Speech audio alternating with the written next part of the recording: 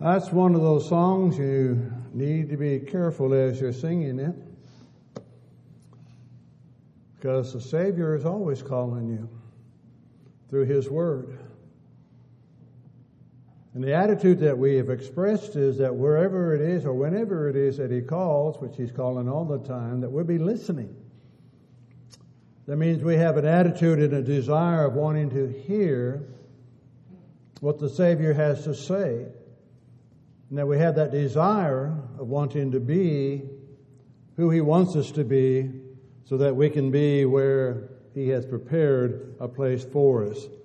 But it is that attitude that is involved, and that's the challenge that is ours as we read and study in God's Word. Back in the book of Jeremiah, and in chapter 16, verses 10 through 13. And it shall be, when you show these people all these words, and they say to you, why has the Lord pronounced all this great disaster against us? Or what is our iniquity? Or what is our sin that we have committed against the Lord our God? Then you shall say to them, because your fathers have forsaken me, says the Lord, they have walked after other gods and have served them and worshipped them and have forsaken me and not kept my law. And you have done worse than your fathers. Behold, each one follows the dictates of his own evil heart, so that no one listens to me. Therefore I will cast you out of this land into a land that you do not know, neither you nor your fathers, and there you shall serve other gods day and night, where I will not show you favor.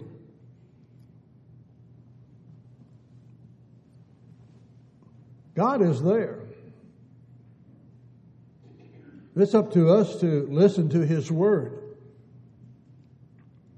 And again, the reminder that Jeremiah is talking to his people, God's people, reminding them that their fathers had not kept the law, and neither have they kept the law. They have not listened to God. And we've just sung, I'll be somewhere. I'll be listening. I'll be listening for my name. He's called. It is whether we will accept that invitation or not. During His earthly ministry, Jesus often concluded lessons by the crying out, he who has ears to hear, let them hear. Said concerning John the Baptist in Matthew chapter 11 and verse 15, let him who has ears, let him hear. Who has ears? Who has ears to listen to what God is saying?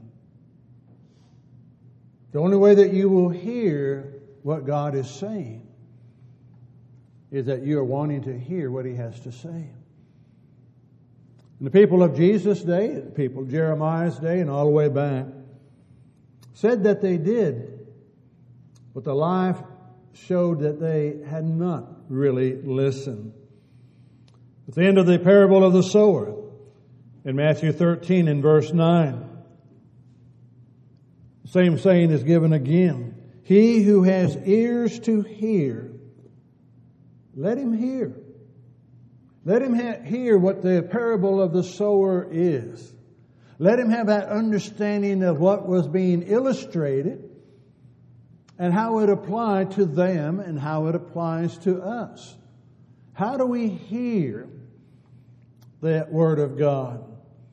And as He explained the parable of the tares in Matthew 13, down to verse 43, down to verse 43, He's saying the same thing. Let him who has ears to hear, let him hear what's being said. How well do we listen? In the book of Revelation, as John has given his revelation, as the charge is being leveled or being given towards each congregation that we mention, each one concludes with the expression, "He who has ears to hear, let him hear what the Spirit says to the churches." Again, notice the plural there. As he addressed each church, each congregation of the people, the saying is, let him hear what the Spirit is saying to all of the churches. Take time to read Revelation 2 and 3. Take time to listen to what's being said. Keep in mind, who is he addressing? He's addressing the church. And as he addresses the church in most every case, he says, I know your works. I know what you're doing. And when the Lord says, but I have this against you, ought to be a deep concern for that church. And it ought to be a deep concern and a warning for us. That as we read through there, and you look at their examples that are being given, and you need to do a little background study on the churches of Asia Minor, the 7 churches that are being addressed. You need to have a little bit of understanding what was in each congregation, what was their outlook on things, what were they noted for in their life. And when you do that, and then you reread Revelation 2 and 3, it takes on a totally different meaning. Because he addresses Christians where they are in their society with their understanding of where their city is noted for, and then telling them, you need to be careful. And you need to make a change before it is everlasting too late.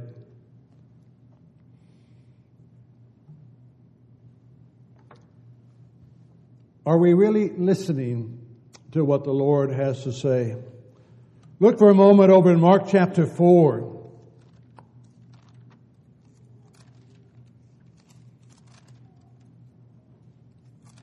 In verse 23 and following. If anyone has ears to hear, let him hear. Then he said to them, take heed what you hear. With the same measure you use, it will be measured to you. And to you who hear, more will be given. For whoever has, to him more will be given. But whoever does not have, even what he has, will be taken away. Take heed to what you hear. What are you listening to? You flip through the channels, you can hear a lot of theoretically good things said by theoretically good people. But if you really hear what they're saying, you need to take heed what you hear. Designed to make you feel good, designed to make you comfortable, is not what God is seeking in our life. He's seeking us to do His will, and that's going to cause discomfort in this life as it did in His life. But the reward is what we need to be seeking for. Jesus had a problem in His day, and it still exists today. Many people simply don't listen.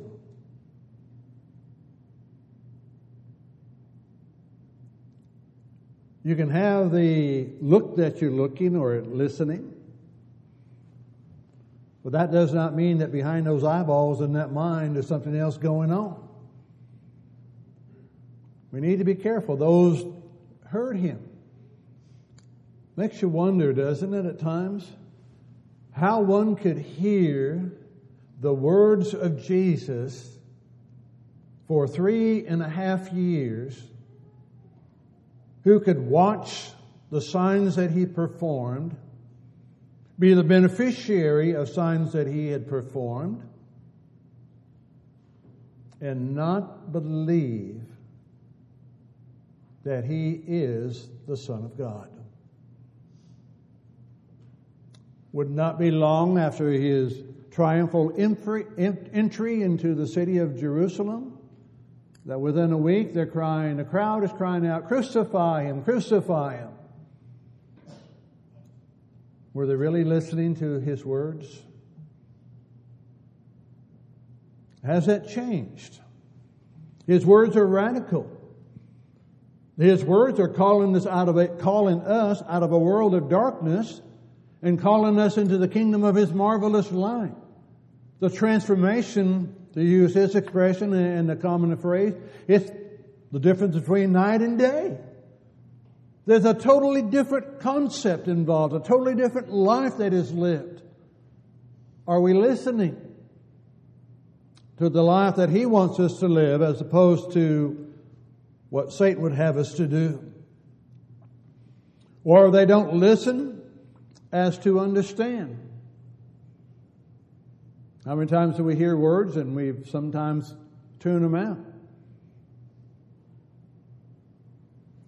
I do that with a lot of the religious programs I flip through, and I do it particularly a lot of times on political programs that come across.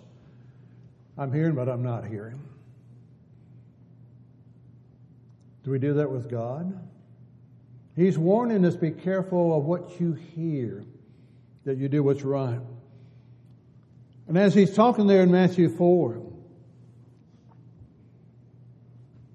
you need to be reminded that he is addressing the 12. He's not talking to the multitudes.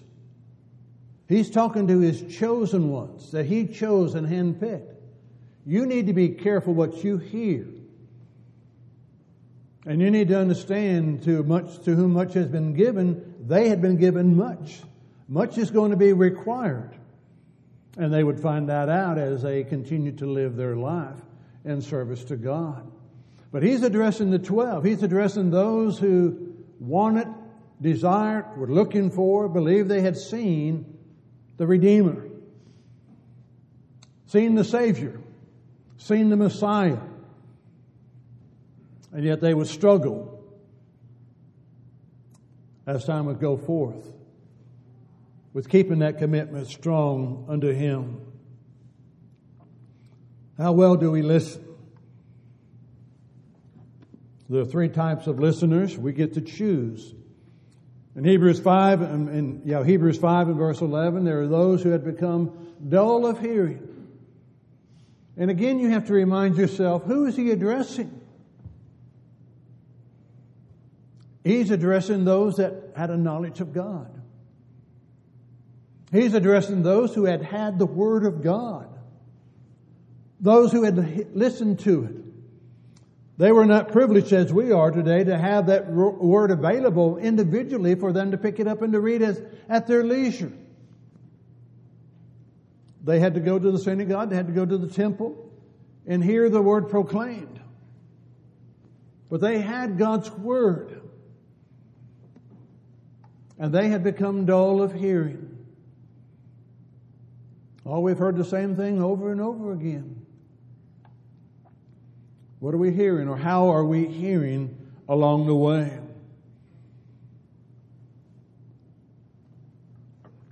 The fault is not with the subject matter.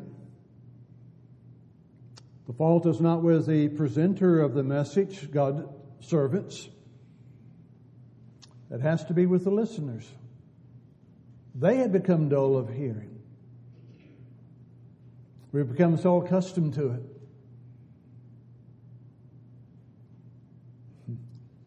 We've become so accustomed to having the Word of God available to us. We've become so accustomed to having a quote-unquote Christian country in which to live that we have abandoned it. And we're losing. We're losing what at one time we cherished.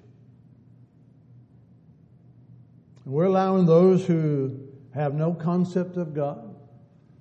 We're allowing those who have no desire to do what is right. We're allowing those who have no desire but to live in wickedness and to portray it publicly to dictate how our society will be. We've become dull of hearing. Righteousness exalts a nation, but wickedness will bring it down. The righteousness, the doing what is right, but some may have become dull in their hearing. Isaiah talked about that, and then Jesus records it as well in Matthew 13.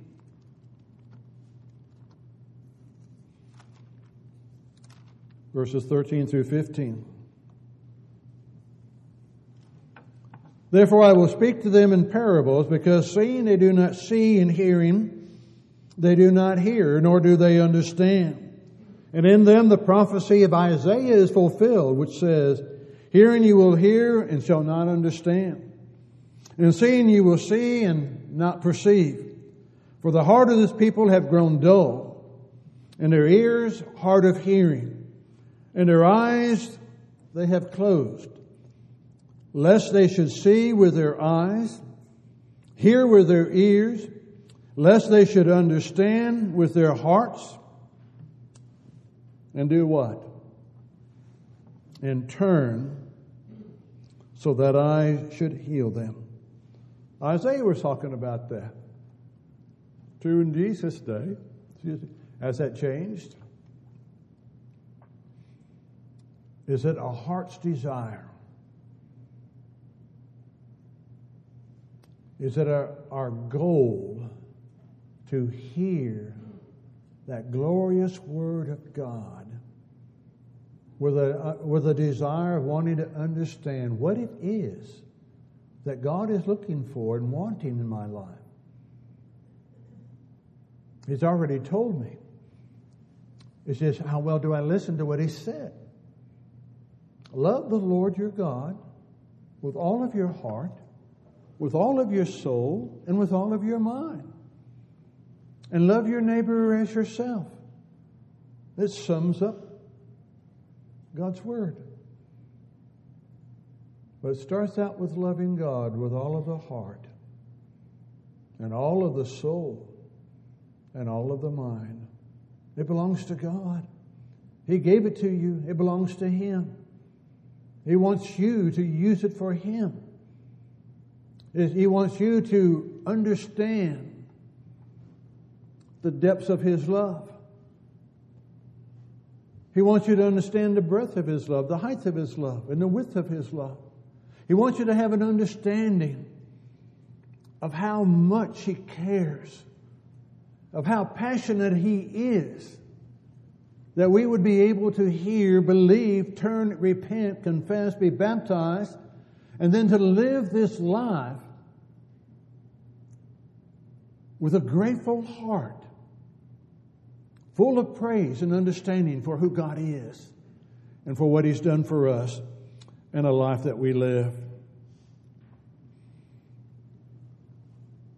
There are those who have itching ears in their hearing. Paul describes that in 2 Timothy 4, verses 3 and 4. They have itching ears and they're turned away from the truth.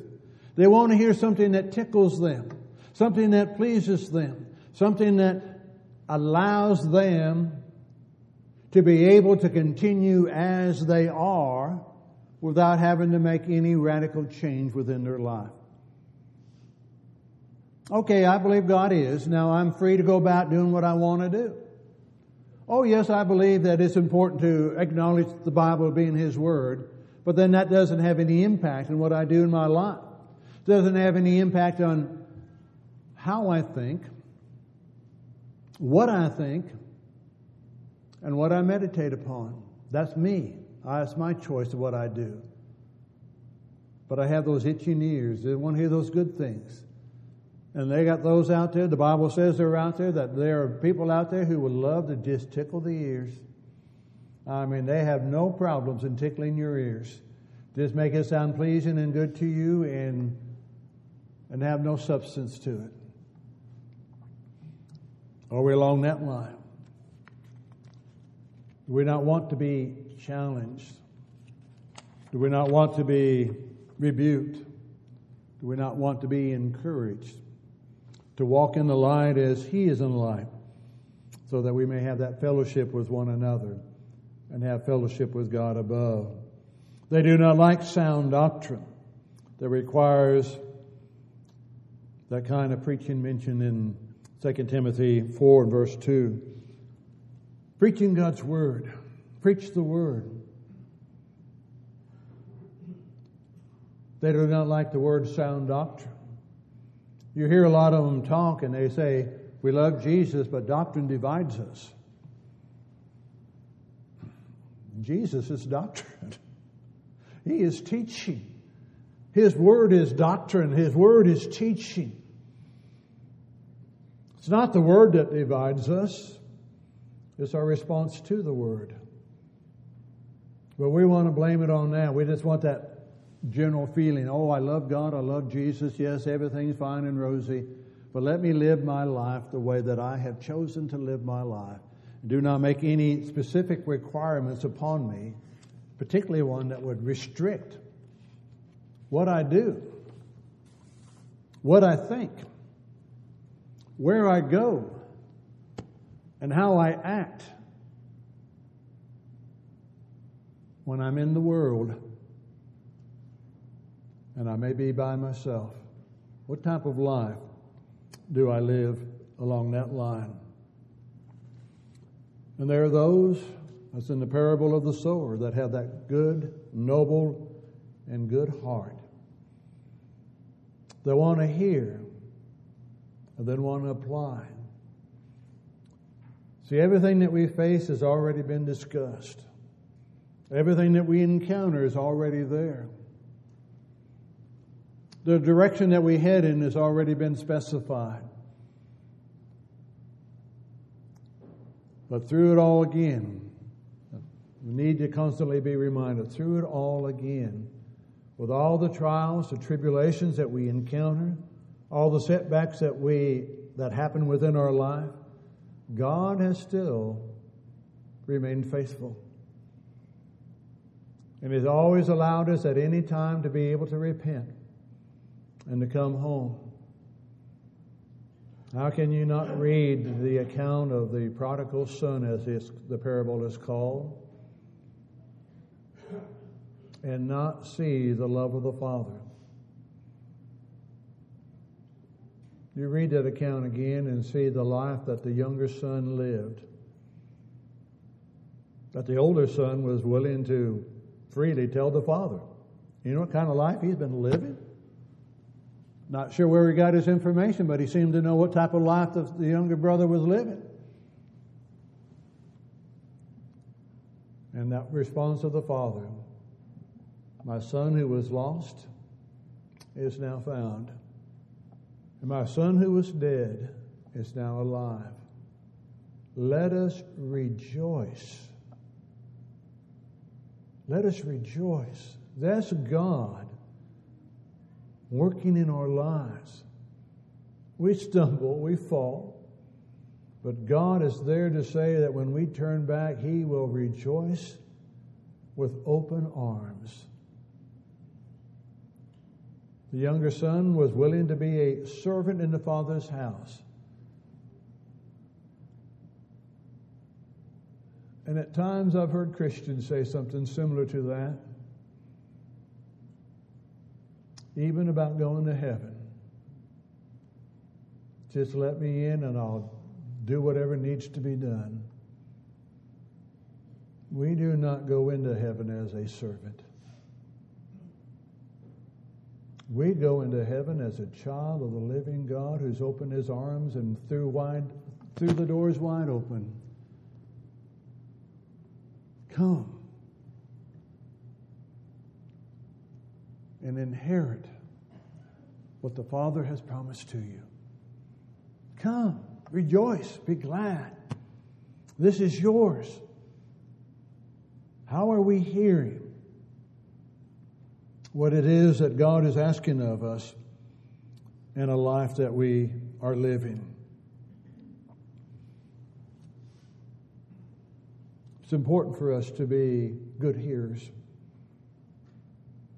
But good hearers are those that want to hear and then want to implement what they've heard. How many times did Jesus says, "Go and do likewise"? You've heard, now go and do likewise. The one who wanted to know who his neighbor was. And when he was told who the neighbor was, the difficulty, but he said, no, we need to go and do likewise. Go do what the Good Samaritan did. The word good is not in there, but the word Samaritan is. We call him good because of what he did. And Jesus says, you need to go and do that.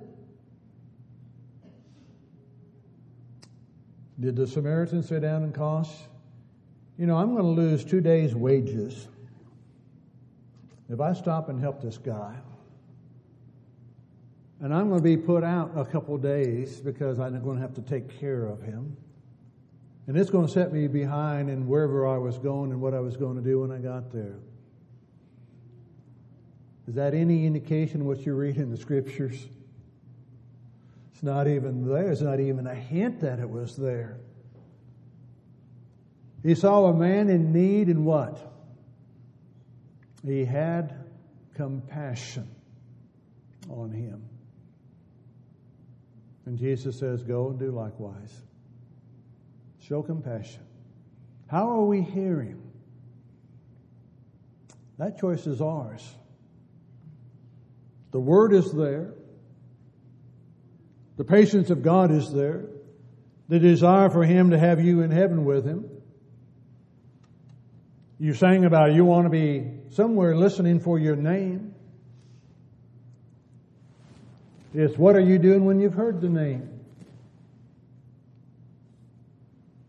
Come unto me, all ye that labor and are heavy laden, and I will give you rest.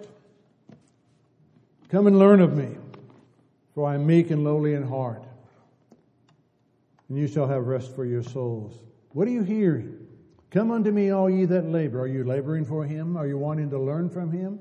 He's calling. Simply because He had not used the name per se does not mean He has not called or is not calling you. He says, come unto me. I'm calling you to come unto me. When you hear that, what are you going to do? Will you respond to it?